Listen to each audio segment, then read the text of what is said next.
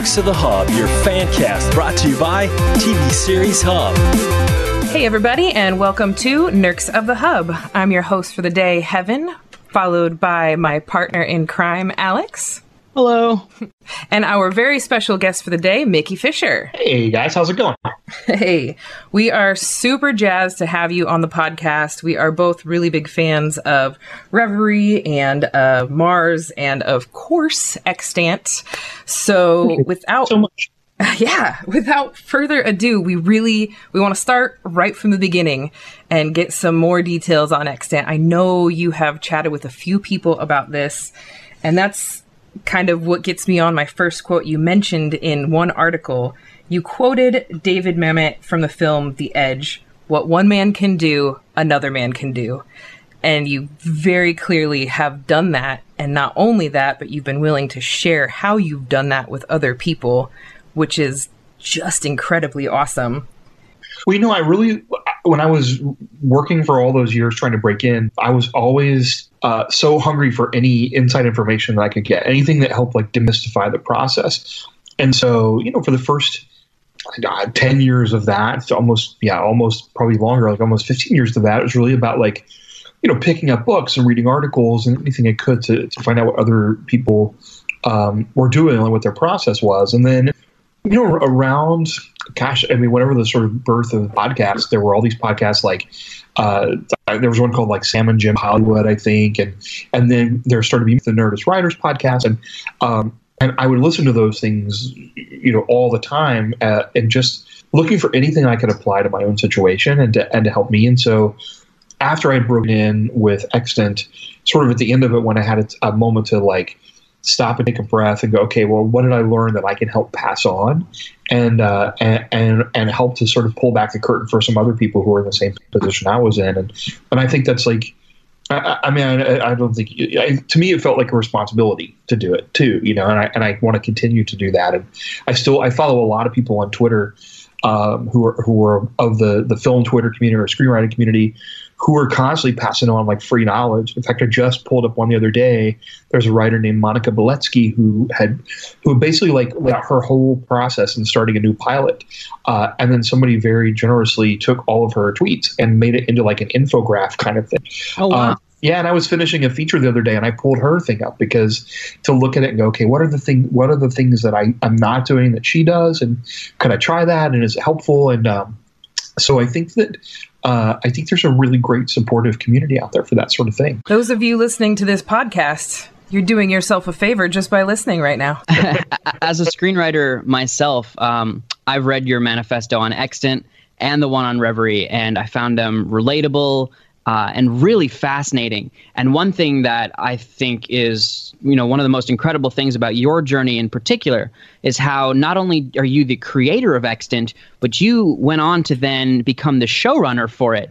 And that is, as I'm sure you can talk about, almost unheard of in the industry. You know, I could only think of, you know, on the one hand, the number of times something like that has happened. So that's like a dream job. And I would love to ask you, you know, what was it like being the showrunner for your own show? And was it as difficult? And how prepared were you for that?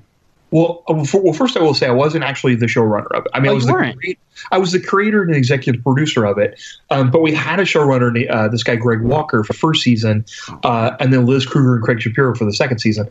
I really I helped run the show with them in a way, sort of being at their right hand. Like both groups of people, both showrunners, sort of graciously allowed me to have a voice, you know, that was a big voice in helping drive the stories and to rewriting things. But you know, at the end of the day, I have to say that those people were the ones who had to make the final decisions, you know, and oftentimes saving yourself. So I really was a big partner in those things and a part of every aspect of the show, from casting to the design meetings to all those things, and really was able to be there throughout.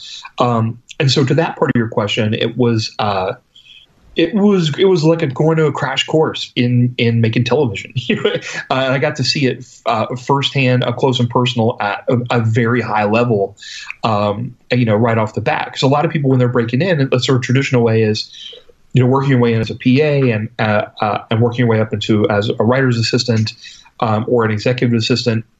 and then you get hired as a staff writer, and you're sort of working way up the ladder.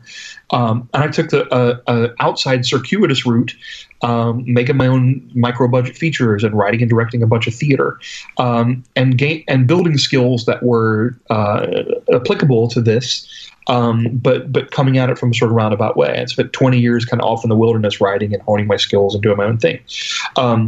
So there were some things that were right off the bat that were similar to all those things, which is, you're putting on a show.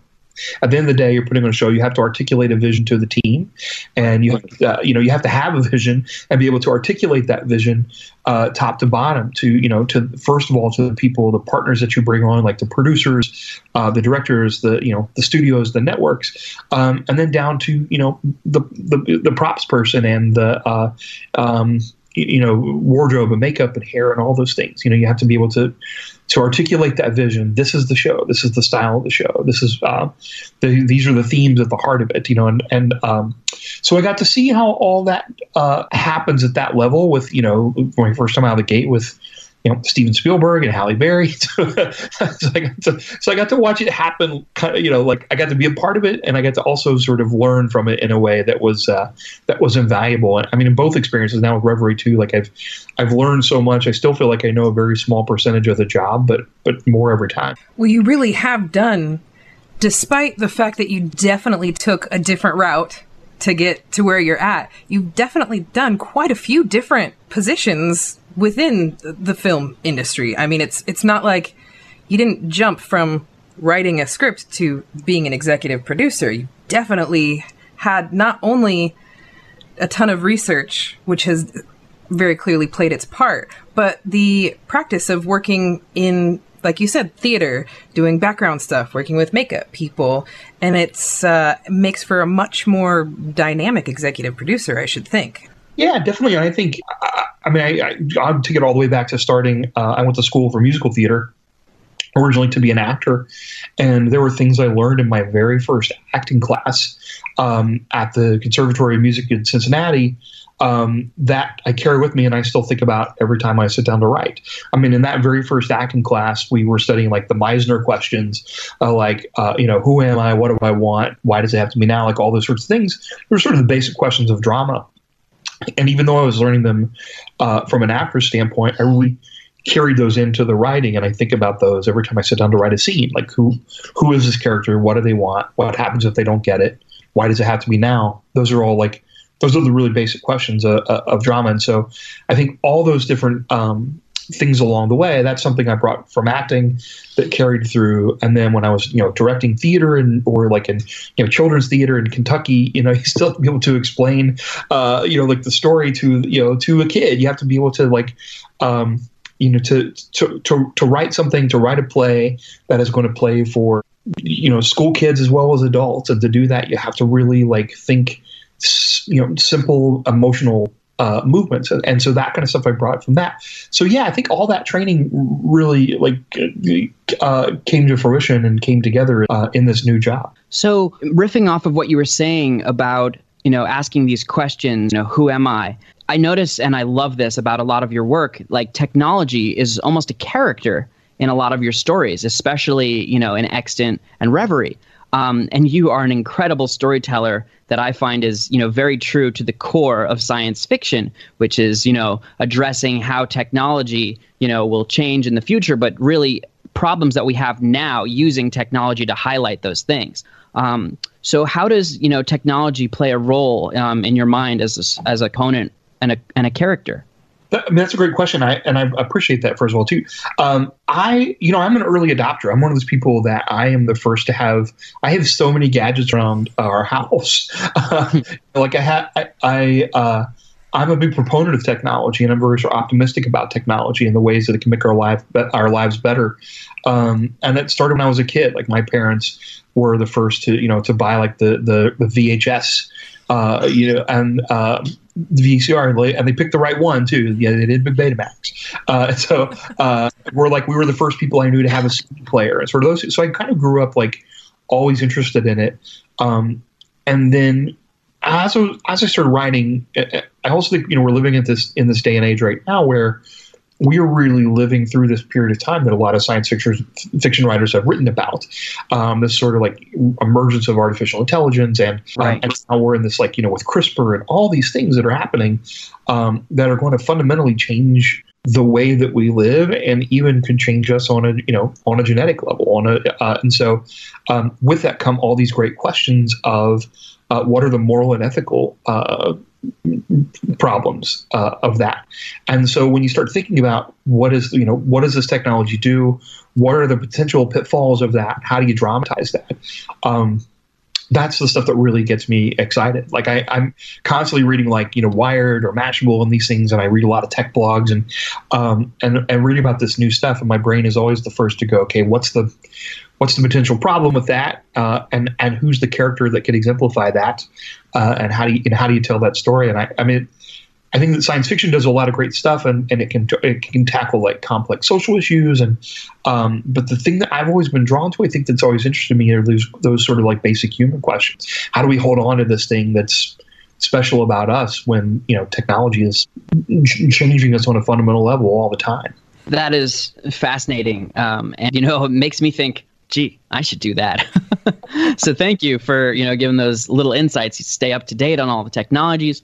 So your, most recent show, Mars, is fascinating, not only about the subject matter, but also how it changes the industry. It is a dramatization and documentary in the same show, in the same time space. And I just have to ask you about that. When you're in the writer's room breaking down the story for Mars, how do you separate, how much time you're going to leave for the documentary versus the story? Is there a person in charge of, okay, well, we've got 45 minutes of story and let's do 15 minutes of documentary? How do you cut back and, like, who does that? That's insane. No, that was a really interesting interesting process. So I came onto that. Extant was canceled, I think, that fall of that year. And then I got a call that Nat Geo was doing the show called Mars with Imagine Entertainment, and they had put together a writer's room, and they were looking for a couple extra writers to fill out the room.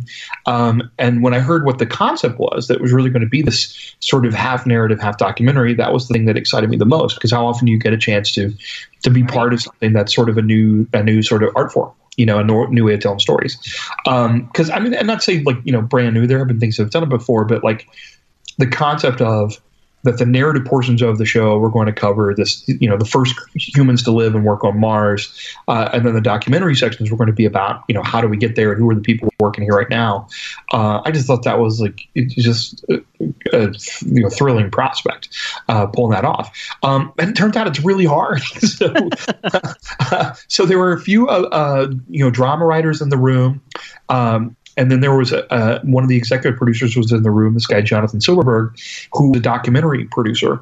And so everybody was kind of doing both duties. Like, he was really helping to drive the narrative stories. We were helping to pitch, like, okay, what are the types of documentary stories we would be interested in telling? And to the point of actually even kind of scripting like a hypothetical documentary pods that will go with the script. Because the one thing that we wanted to do was that those two sides have to speak to each other in the episode.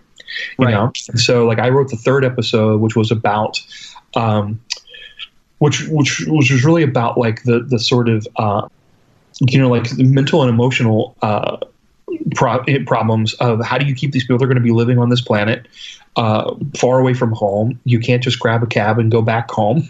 You're there. And so if you break down mentally, if you break down emotionally, you have to be able to solve those problems. If you have interpersonal problems, you have to be able to get over those things. And so we were writing a story about everybody being pushed to their limits mentally and emotionally and physically. And then we had to look at, okay, what are the documentary stories we could tell that would kind of go along with that? And one of the things that, NASA's doing here was they had this High Seas program that they took all these potential, astronauts, potential, Mars voyagers, and put them living in this complex underneath a, volcano in Hawaii. Kept them there for like a year, right? And so I think that's what it was. So like giving you sort of like broad face, they're broad strokes that are probably inaccurate, but that was the basic idea, right? And so I had to script out segments of this documentary that would go along with the kinds of things we were talking about in the narrative side as well. And then they would have to go off and shoot those things. But then whatever they shot, and they would have to come back and make it work. Wondering how you had gotten involved with Nat Geo on that one, being also a very tech person. I love to find new gadgets and stuff too, but I also love reading National Geographic. And to me, it was just the perfect marriage of putting your sci-fi skills with science and the actual potential real future, which sci-fi kind of is anyway. But I'm wondering how much research did you have to do to really get the science and what's truly possible into your script, in addition to the documentary part? Yeah, tons. I mean, that's one of the mandates from Nat Geo is it has to be realistic. And so they really, from the beginning, before I came on, they had optioned this book. And that was really, how we'll live on Mars. And we were looking at SpaceX and NASA and how are people talking about how we're actually going to do this. And because, with Extant, it opens up with her, she's on this, she's living alone on a space station. And there is a section that's sort of microgravity, but then there's also mostly she's just sort of walking around doing experiments. So it's very not hard science. But with Mars, it's coming out after The Martian, and that was very famous for being rooted in, and fact checked by a lot of people on the internet along the way. So it had to be very, very grounded in the real thing. And so I learned more about it than I ever thought I would over those few months in the writer's room. And I loved it. It was an amazing education, and it gave me a whole new respect for what the people who work at NASA and SpaceX, what they're trying to pull off. I seriously loved Mars, and I was a little sad for the show for it to not have been on a major network. I feel like I wanted more people to see it, so much that I didn't even realize there was a season 2, and I was mad when I realized it because I would have binged the heck out of it before talking to you. Well, unfortunately, I wasn't involved in the second season. I mean, I moved on after the first season. It took me a while to get back. Yeah, so I was really just involved in those first 6 episodes. Well, forget about it then. I'd be right along with you to catch up. Oh, I guess you probably wouldn't have been told it didn't come out on Hulu like for the first season did. So perhaps that's why it got lost in the mix. One thing I really liked about the series was how, the dramatization portion really humanized the hypothetical of the documentary. And I just thought that was a really cool thing. So thank you for, bringing those first 6 episodes to us. And we won't tell anybody about those second 6. Thanks for watching. I mean, I was really proud to be part of that team. There were some great writers in there. This guy, Andre Bormanis, who had been, he had been a writer on Star Trek, and he had also written for the new Cosmos, series that had been out, and there were just Neil really, yeah, exactly. That he'd written for that one too, and now he writes for Orville. I love that show.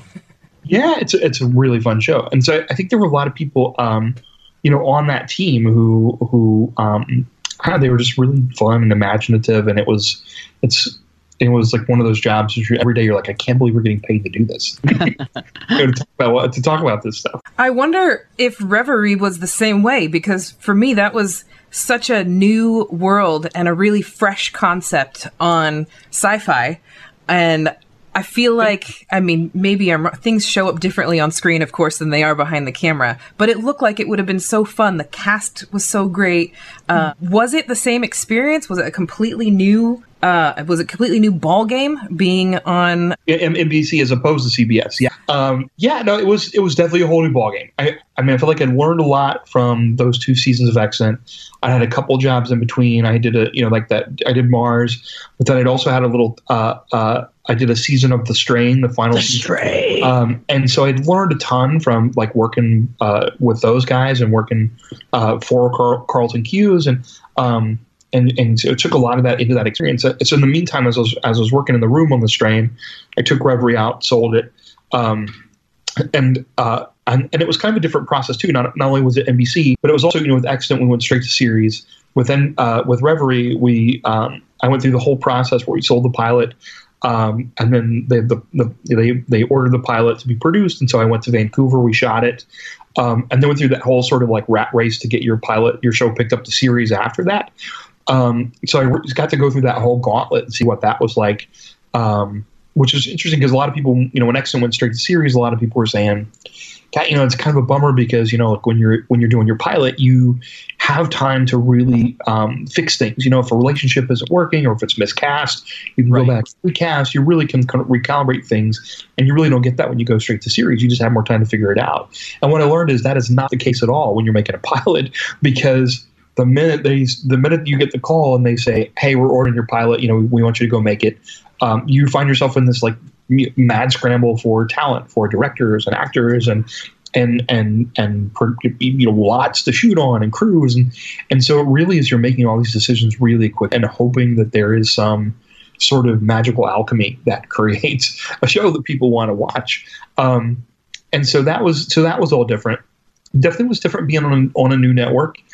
And I had another showrunning partner. Our official showrunner was Thompson Georgie, who had worked on Bates Motel. He'd started way back in NYPD Blue and had run The Mentalist for a number of years. And he and I got along great. He was like a really great creative partner, and I think we were very much in sync with the kind of stories we wanted to tell and the things that we were excited about. And I was really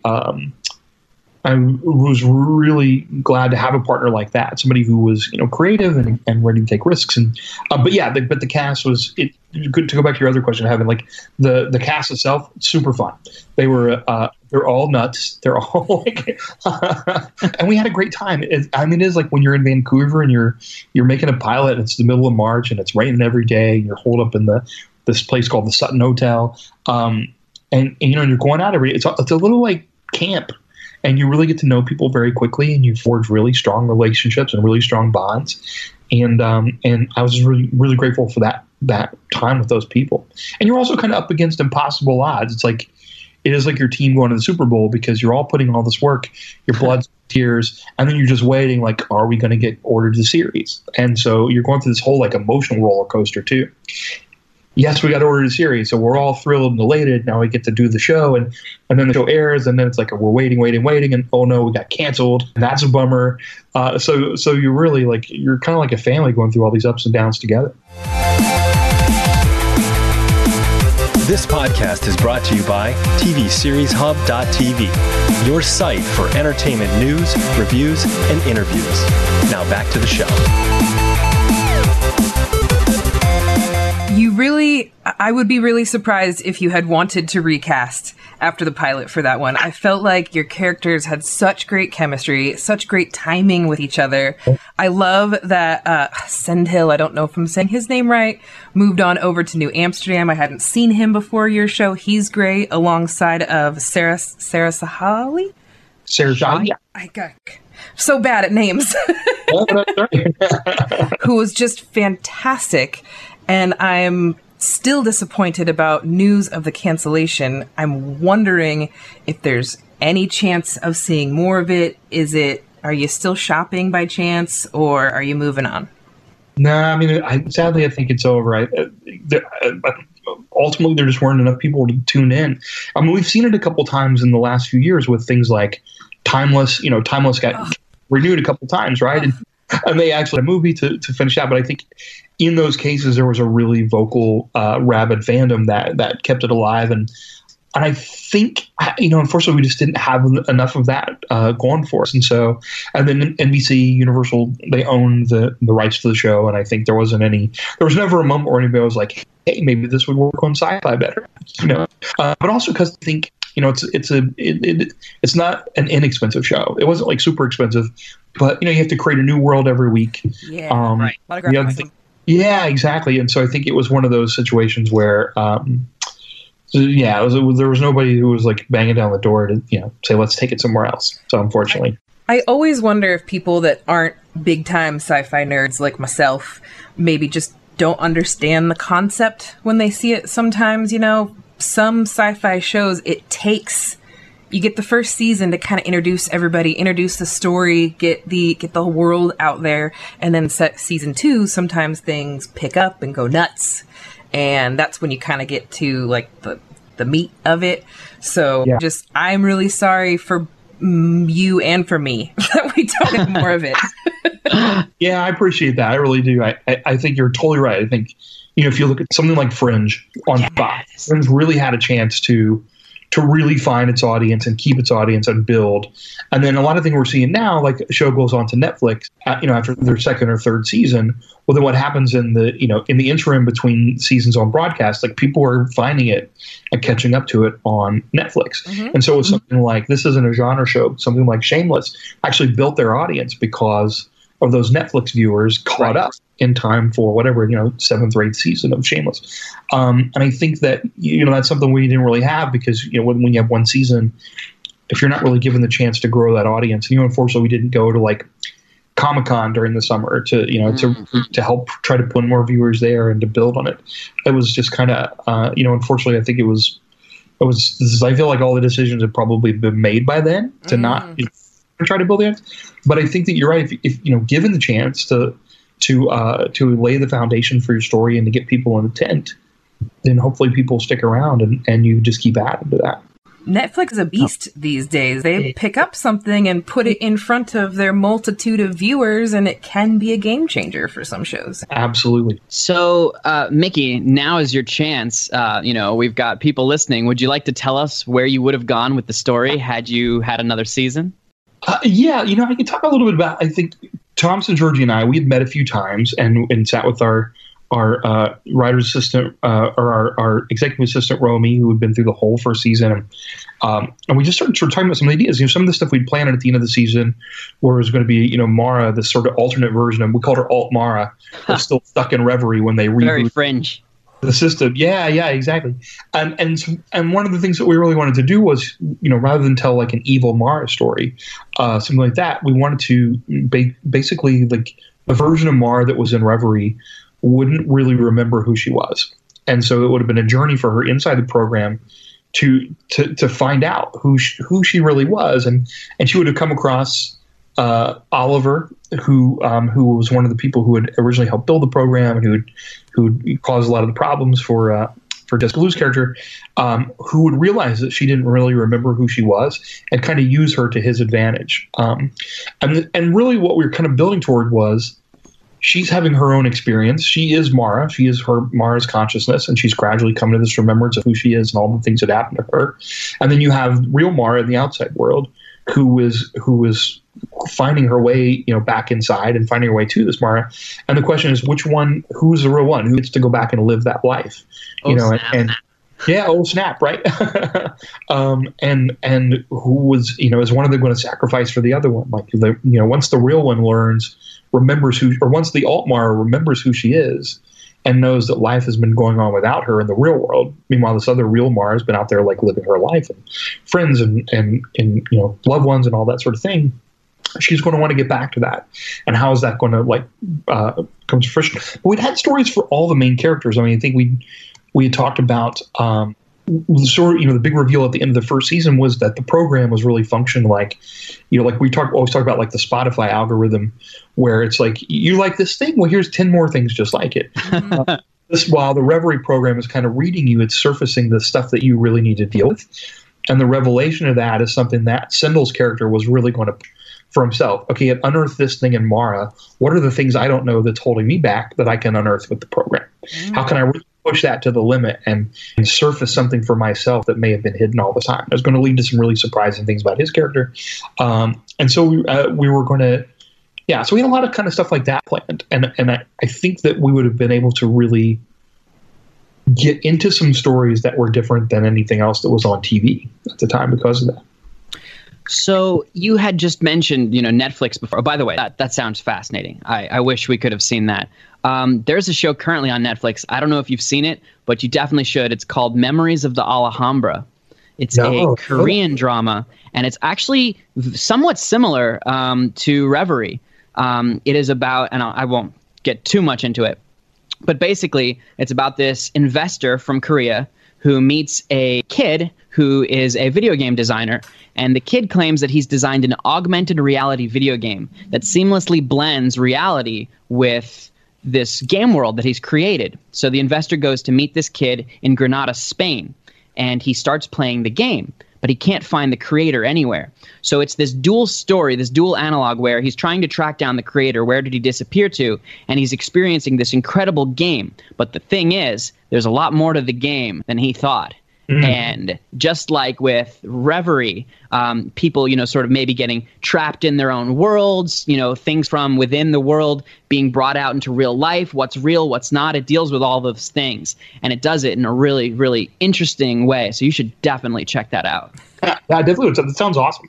Yeah. Like that is the sort of key to these kind of stories, I think, with virtual worlds and augmented worlds and stuff. It's like, it's so much about real world stakes and real consequences, because when you're going into this virtual world, there have to be consequences for things that resonate in the real world. People have to be in danger. People have to be, otherwise there's really like sort of no tension. And we were constantly that was one of the constant problems in Reverie, was trying to balance that out. Like, you can't have somebody like coding in a coma every week, but he wanted to have, there be some danger for to really drive Mara's need. Right. It just made me think of the episode where the kid was being held hostage in a room, sitting on a chair. I thought that whole episode was like a step above for me. I just thought it was really cool. You went really deep. You made us think. I didn't know how it was going to end, And I kind of wondered, do you have favorite episodes? Are there ones that stand out to you more for any particular reason? I think, well, to riff on that for a second, I think that really came about because we did a lot of thinking about and reading about, like, how would people use this technology? How would different people use it? And so there was one episode earlier where the guy was using it to, like, plan a heist. Yeah. Right. Mapped out the whole thing, right? And so so that is something sort of in reading about, like, how people might use virtual reality. One of the things was about how companies might use it to train employees. And so they would put you in the virtual space, in the virtual warehouse, and you would learn where things are, and you would do certain, safety training and stuff. It would be like, how you have to watch those like safety videos and stuff. Well, the future that might be in virtual reality, and so one of the things we were looking at was like, well, how might the government use this? And then the idea of like a virtual black site, that like that they could claim like, look, we're not actually torturing the person. How wouldn't the government use it, right? That's what makes it so funny, because once the episode happened, you're like, duh, of course someone's going to take this well-intentioned thing that had no bad thing behind it, and someone else is going to take it and flip that script right the opposite way. And I think that when I pitched the show, that was like, and from the creation on and through the pitching of it, the thing that excited me was like, there are so many different ways that people can use this, and how can we explore like all people from all these different walks of life and how they would. And that was one of them. But I think one of my favorite ones, and it really was one that I think a lot of us, when we finally got to it and saw it play out, was we were like, the template for like what the sort of like classic episode would be was the dancer, the ballerina, because it was always sort of a struggle to find like get audiences to connect with the person and to make them a sympathetic hero of their own story. And so this woman who had been a ballet dancer who was now in a wheelchair. And so Mara's first instinct, her first thought is, oh, this is all about her losing her ability to walk and to dance and being in the wheelchair. And then once she gets into it, no, there's this deeper reveal that it's about this whole other thing. And so that one felt like, oh, that's we did that one really well, and created an emotional need for the program that was unique. I love that you reminded me of that episode, because it was just it's so human to take things at surface value. We do it sometimes to defend ourselves. We do it just to get by our day, but it's so human to take things just at first face value, what they seem like, and then it just hits you in the feels when you get to the the real reason. Well, and that was Mara's job through the whole series, is to like dig down through those layers and to find the thing that's really going on. And ultimately that's what she had to do for herself by the end too. Now that you mention that, she was almost like a program herself. Like if the whole show were a program, she would have a function where she brings the human aspect back into that program. Really interesting. Yeah, that's like a great origin story for the Matrix. Like all those characters in the Matrix, they were programs, like the Oracle and so the empathizer program that comes out. Right. If Exactly. the Wachowskis were down to do a prequel story, I would watch it. Yeah, me too. It's like my Bible. Do you have any more Reverie questions, Alex? Any more Reverie questions? No, I think I got a. Oh, let me check my list. We got a list of Reverie questions for you. Right? Well, we have a list of questions, I should say. Well, I mentioned that because you touched on the strain just for a second, and I feel like we'd be remiss not to go back a little bit and allow you to expand on that, because it's it feels random in your repertoire. Yeah, it is. It's a little bit of an outlier. How does a writer end up doing just one episode for a show? Well, I did the whole final season of it, but I wrote one episode of that final season. Gotcha. Yeah, I think they were looking for writers. They were heading into this final season. There was a whole idea that they'd been building up to, where they're really kind of turning the world on its head. And so I went in for a meeting with Carlton Cuse and his executive Lindsay Springer, who had been one of the original executives on Amblin executives on Extant.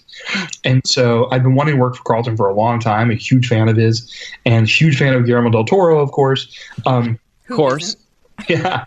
And so it was a really great experience. I have to say it was like terrifying at first, because there were 3 seasons of the show to sort of binge before I jumped into the room. And I was doing that really quickly before we started.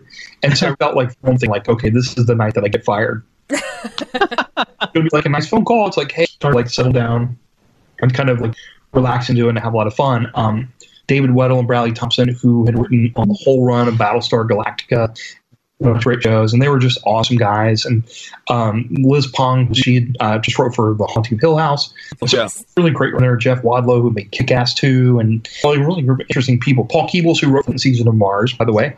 And yeah, it was just a really interesting time. And then of course I got the coolest part of it was I got to go up to Toronto and prep 2 episodes. The downside of it was in Toronto in January, like for 3 weeks in January, so it was cold and rainy the whole time. But I got to go up there and be with that crew, and that was right around the time that Guillermo was posting The Shape of Water. And so I was kind of like hearing a lot of buzz about that, and I was like, the Strain Writers parking spot was right next to the GDT parking spot. So I thought that was really cool. So I was like constantly taking pictures of one another. This is where he parks his car. I love how he's GDT too. Where did the Fishman park his car, right? Well, he had a sub that he like nearby. Yeah, exactly. It was an awesome experience. I just loved the show, and I loved the combination of like the sort of classic pulp stories and the sort of the archetypes and the the vampire hunters and all that great stuff. I thought they just did a really cool job of that. One of my favorite things about The Strain is the character of Quinlan. He was so mysterious and so cool, and he really, really, really needs his own spin-off series. Yes. People talked about that a lot, and I'm sure, look, I would not be surprised if that happened. But I have to say, too, like seeing that guy in person in the makeup is intimidating. Right? I went on set one day, and it was a scene where he was shooting this like his Uzi up into a missile silo, and so I went on set to watch a few of the takes and just to hang out for a bit, and he comes walking over with that thing and the eyes, and it's just like you feel like you're looking at the character and not the actor at that point. It was amazing. Wow. Yeah, I think that character personally should be in like every show. Like just make a cameo like Stan Lee. So that was a little bit of a different genre for you. What are some other genres that you'd be interested in playing with? Because you've done a lot of, sci-fi now. You haven't done hard sci-fi yet. We'd love to ask you about that. But what are some other, non-science fiction genres that you'd, like to write in? I love Westerns and I love crime fiction. So both of those are two genres that I would love to be able to work in. I'm a musical theater guy. So at some point I would like to make a musical. And I'm not sure exactly if it would be a science fiction musical or how that would happen.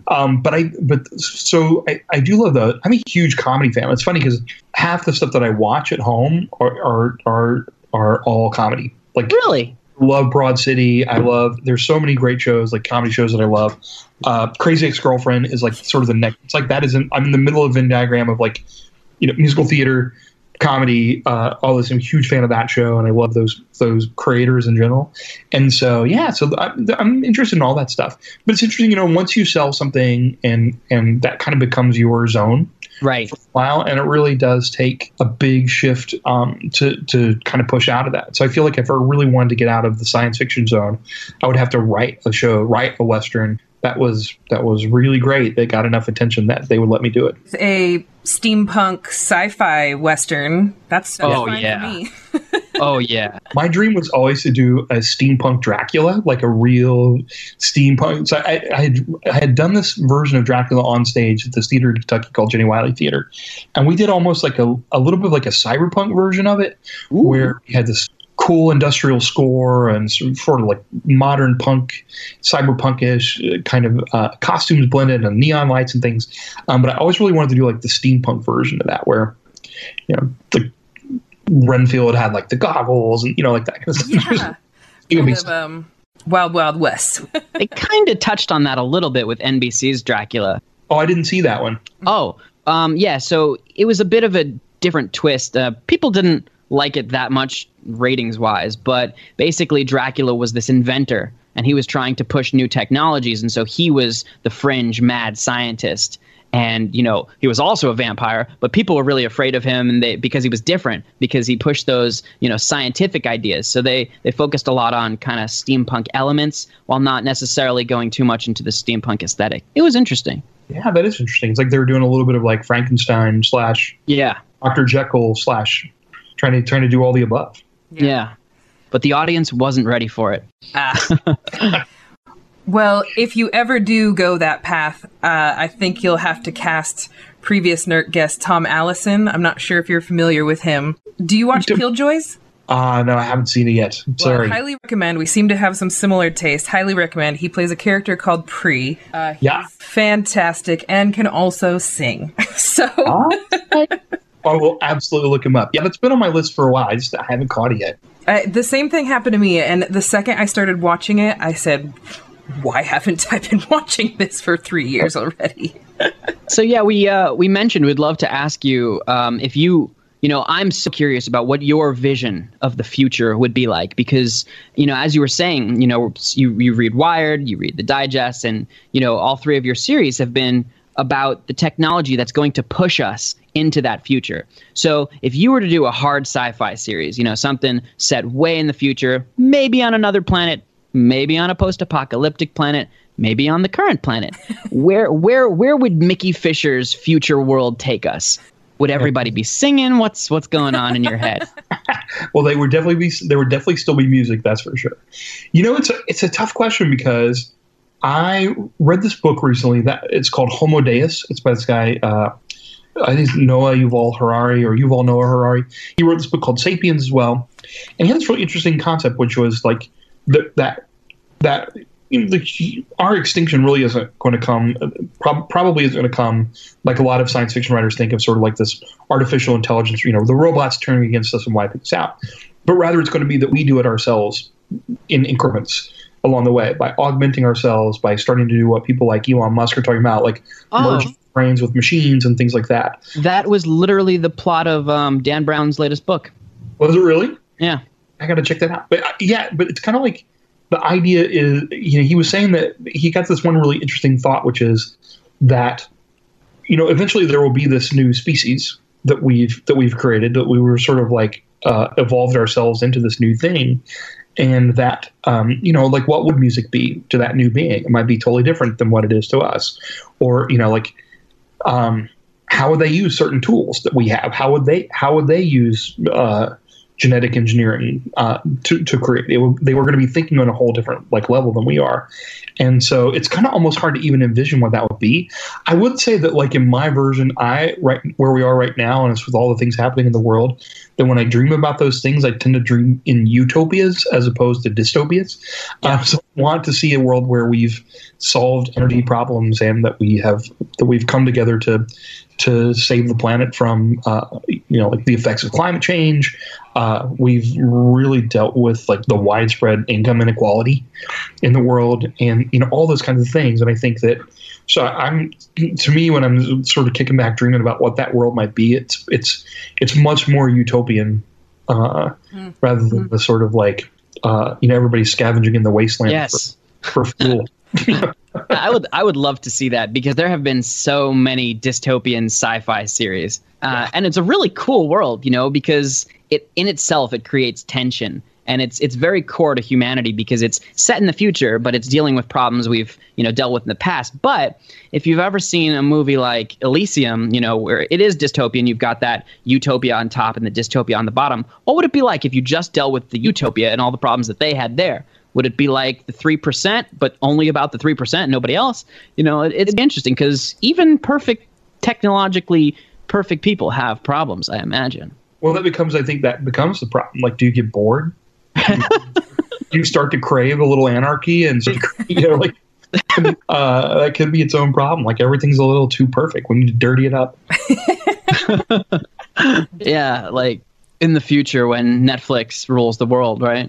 Yeah, exactly. Netflix and Amazon and Google together. Right. That's going to be the new name for Earth. It'll be a combination of both. Yeah. They'll create like a couple's name, but for companies. Yeah, exactly. That's funny. I feel like if you were going to do your future world, do you know that instrument that Bjork has? I think there's only like 2 or 3 of them in the world, like super crazy futuristic, and she uses her whole body to create the sounds. No, I got to look that up. What is it? I wish I could remember what the name of it was. I'm sure I could Google it real quick, but I feel like that would be, you could probably create a whole show out of that. I thought you were going to talk about the one that's like, that I've seen people where it's almost like a guitar neck, but at the bottom of it, there's this little like sphere that has a face on it. And so they kind of squeeze it like a little mouth, and it sings. It's very strange. I don't know what the name of it is, but like I went down a whole YouTube rabbit hole on that. Well, that is impossible to visualize. Yeah. Yeah, I know, it's fascinating, and it's a really interesting sound. She would just fit right in on any sci-fi series, wouldn't she? She is. I think she's from the future. Yeah, quite possibly. Fair assessment. So, what are, you mentioned you watch a lot of comedies, but what are some, dramas from this past season that, from a storytelling perspective, just really stood out for you? The Americans is, I think, one of the best. The Americans, by the end, was like one of the best shows on television in the last 10 years. I love Game of Thrones. I'm a huge fan of that. The Leftovers is one of my all-time favorite shows now.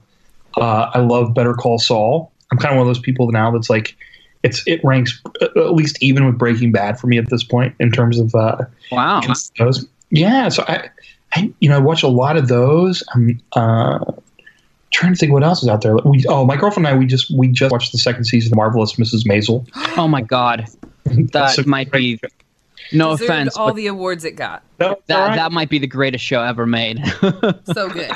It really is. It's very special, and I think I love Amy Sherman Palladino in general. I was a big fan of Bunheads, which is the one where it's like if I could snap my fingers and bring that one back, like that's one that I would want to bring back immediately. That is the most surprising show you have mentioned thus far, and I think it's adorable. Right? Me too, because I'm the action guy. I watch everything from The Punisher to John Wick back to The Punisher, and Marvelous Miss Maisel. That's my future. Hard sci-fi in the future. Everything looks like Marvelous Miss Maisel. I love it. That's great. That's your utopia. Yes, because color-coded aliens with color-coded hats, wearing color-coded coats. Oh my God! Right. Talk about their life in a quippy fast fashion. Well, and that one has Emma Dumont in it from The Gifted. Yeah, absolutely. She's so good. Yeah, it's it's interesting because it's one of those shows that to me, because I think it felt so real for like what it is like to be a teenager, even though I wasn't a teenage girl. But I think that also the sort of camaraderie they got from being in that class together, in that troupe, was like what I felt doing shows when I was in high school. And so there was something about it that just felt very authentic and real. I mean, I love Sutton Foster, so yeah, I really love that one. But yeah, Marvelous Mrs. Maisel is one that I think is with the dialogue and like the recreation of the time period, and Tony Shalhoub. It's like it just doesn't get any better than that. And the guy who plays Lenny, like every time that guy comes, so good. I want to see that series of just a Lenny Bruce with that actor his life and times in comedy. You know, I think you're right. He did such a good job. They could absolutely spin off with just him. Yeah. And I believe the character he's playing was a real character, and that's how he sounded. Oh yeah. You can watch this if you go on YouTube. You can watch all those old videos of Lenny Bruce, and it's pretty uncanny. Yeah. There is one question we like to ask all of our guests, and I realize being behind the camera, you don't always get the same onslaught as some of the main actors do. But I know you've been to Comic-Con. I know people know who you are. Do you have a favorite fan interaction that's happened with anyone?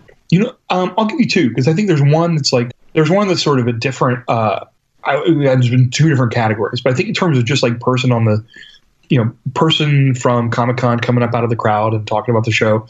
When I was at the WonderCon with Reverie, we'd just shown the pilot. And, there's this whole thing, the whole story of the pilot is this guy who brings his wife back, basically recreates his wife digitally.